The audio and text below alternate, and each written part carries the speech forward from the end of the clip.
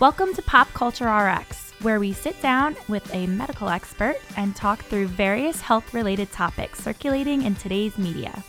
We've got you covered. An unexpected health condition can happen to anyone at any time, celebrity or not. In our discussions, you'll hear from a variety of professionals sharing insight and advice on these topical conditions. Hi everyone, and welcome to Pop Culture RX. Today we're going to be talking about a topic that's actually really near and dear to my heart, and we're going to be diving into Real Housewives of Beverly Hills star Denise Richards, who had noticed her thyroid was enlarged, but actually ignored it until a fan expressed their concern while she was on TV and pushed her to make a change. Luckily, it was nothing serious and was fixed with just eliminating gluten from her diet, but that's not always the case. And today we're here with Dr. Rima Patel. She is the medical director of the Joslin Diabetes Center affiliated with Raritan Bay Medical Center at Old Bridge. Dr. Patel specializes in diabetes, endocrinology, and metabolism. So welcome, Dr. Patel. Thank you so much.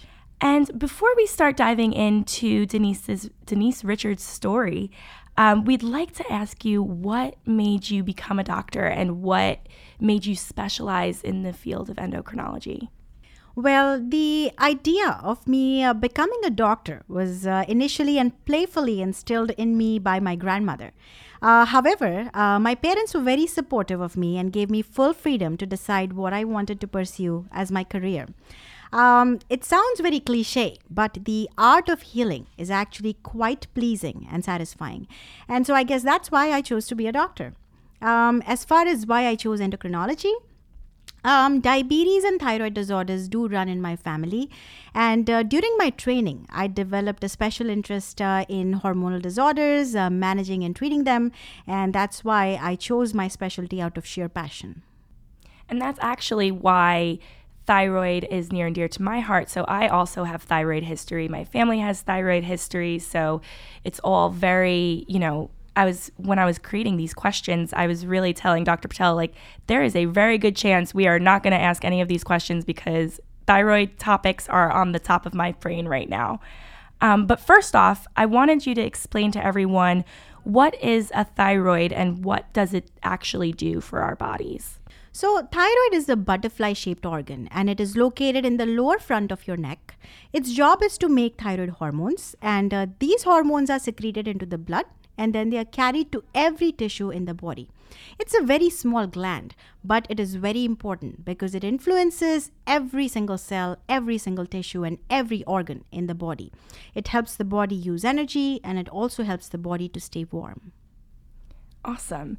And now with Denise, her thyroid was enlarged to the point where people were able to point this out through a television set. So it must have been pretty, significant. How does that happen? Is it too many hormones in the organ, or, how does it become enlarged? So what the fans pointed was actually that the fact that Denise had a goiter. A goiter is basically what we call as an enlarged thyroid. Now, usually when goiter happens, it happens very gradually over a period of time. When the thyroid is very large, then it can cause some symptoms like it can cause hoarseness in your voice, it can cause people to have problems or difficulty swallowing food, and some people can also have difficulty breathing. So I'm assuming that Denise did not notice her thyroid to be enlarged because she was not having any of those symptoms. We do get sometimes, some cases where patients themselves don't notice anything because they feel that their neck is big. But in fact, it's actually not their neck, but it's actually their thyroid that is enlarged. I mean, even some of those symptoms, like my voice is always hoarse, or, it just, you don't even think of it as a symptom of something wrong. You think of it as, oh, well, maybe I sang too loud in the car today, and that is why I sound a little nasally or something like that. I think the most important thing is that when the symptoms are persistent, they continue over a period of time, or if they become more severe, that is when, we ask patients to get attention from their doctors because thyroid hormone symptoms, are very non-specific. So the severity and the persistence of the symptoms is what is important. And to help Denise, she went on a gluten-free diet. So Is that something that you normally recommend to patients where, you change lifestyles before you go for medication, let's say? So, supplements or any special diets are actually not standards of care for treating thyroid disorders. If a thyroid is very enlarged, then some people actually may need surgery. Some people need medications. Gluten-free diet is actually considered a complementary and alternative medication and should not be followed just by itself without consulting with your doctor. So to give you a little background of that, Hashimoto's thyroiditis is one of the many conditions that causes an enlarged thyroid. That is an autoimmune condition. So you have antibodies that are produced by your body towards your own thyroid. Now, one autoimmune condition can be associated with other autoimmune condition, and celiac disease happens to be another autoimmune condition where you have sensitivity to gluten.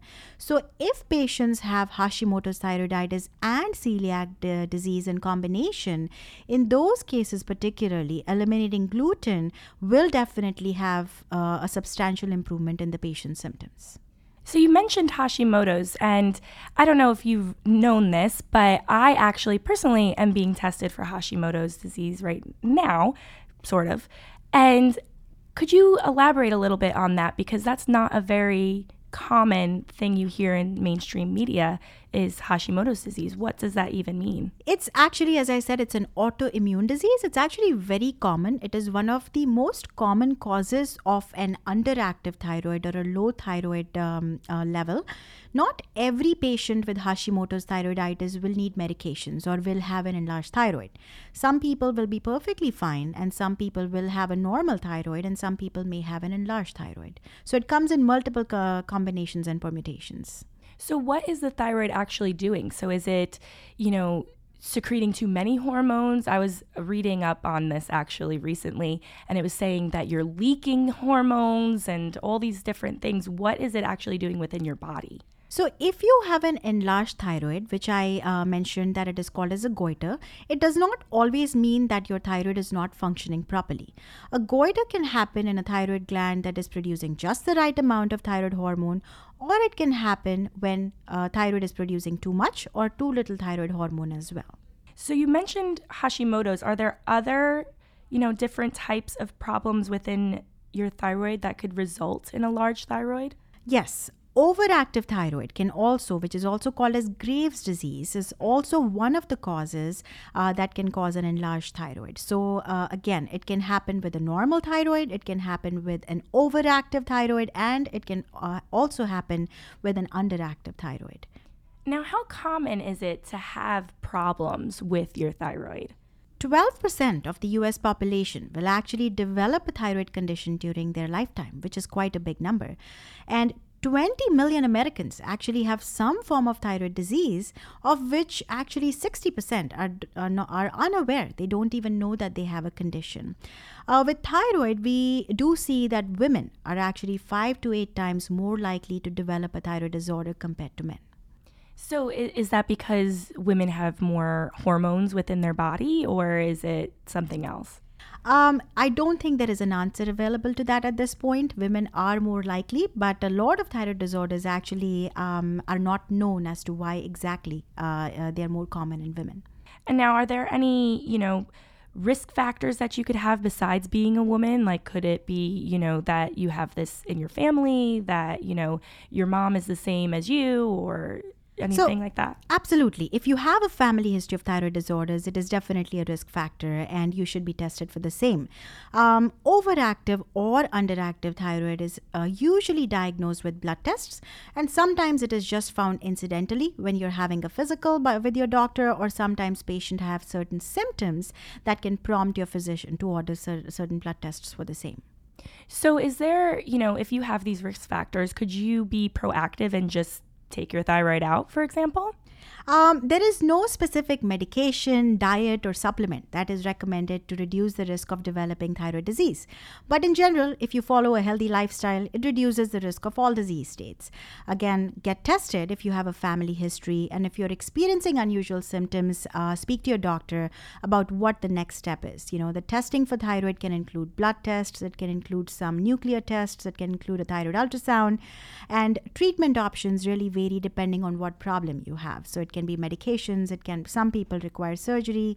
Some people require radiation. A majority of which are, however, treated with medications alone. You were mentioning before, this is something you could live with, that most Americans actually don't even realize that they have this. So realistically, as long as you're living a healthy lifestyle, you should be okay. Absolutely. And again, if you need medications, if you take medications, or you do the necessary treatment options, I think we are good.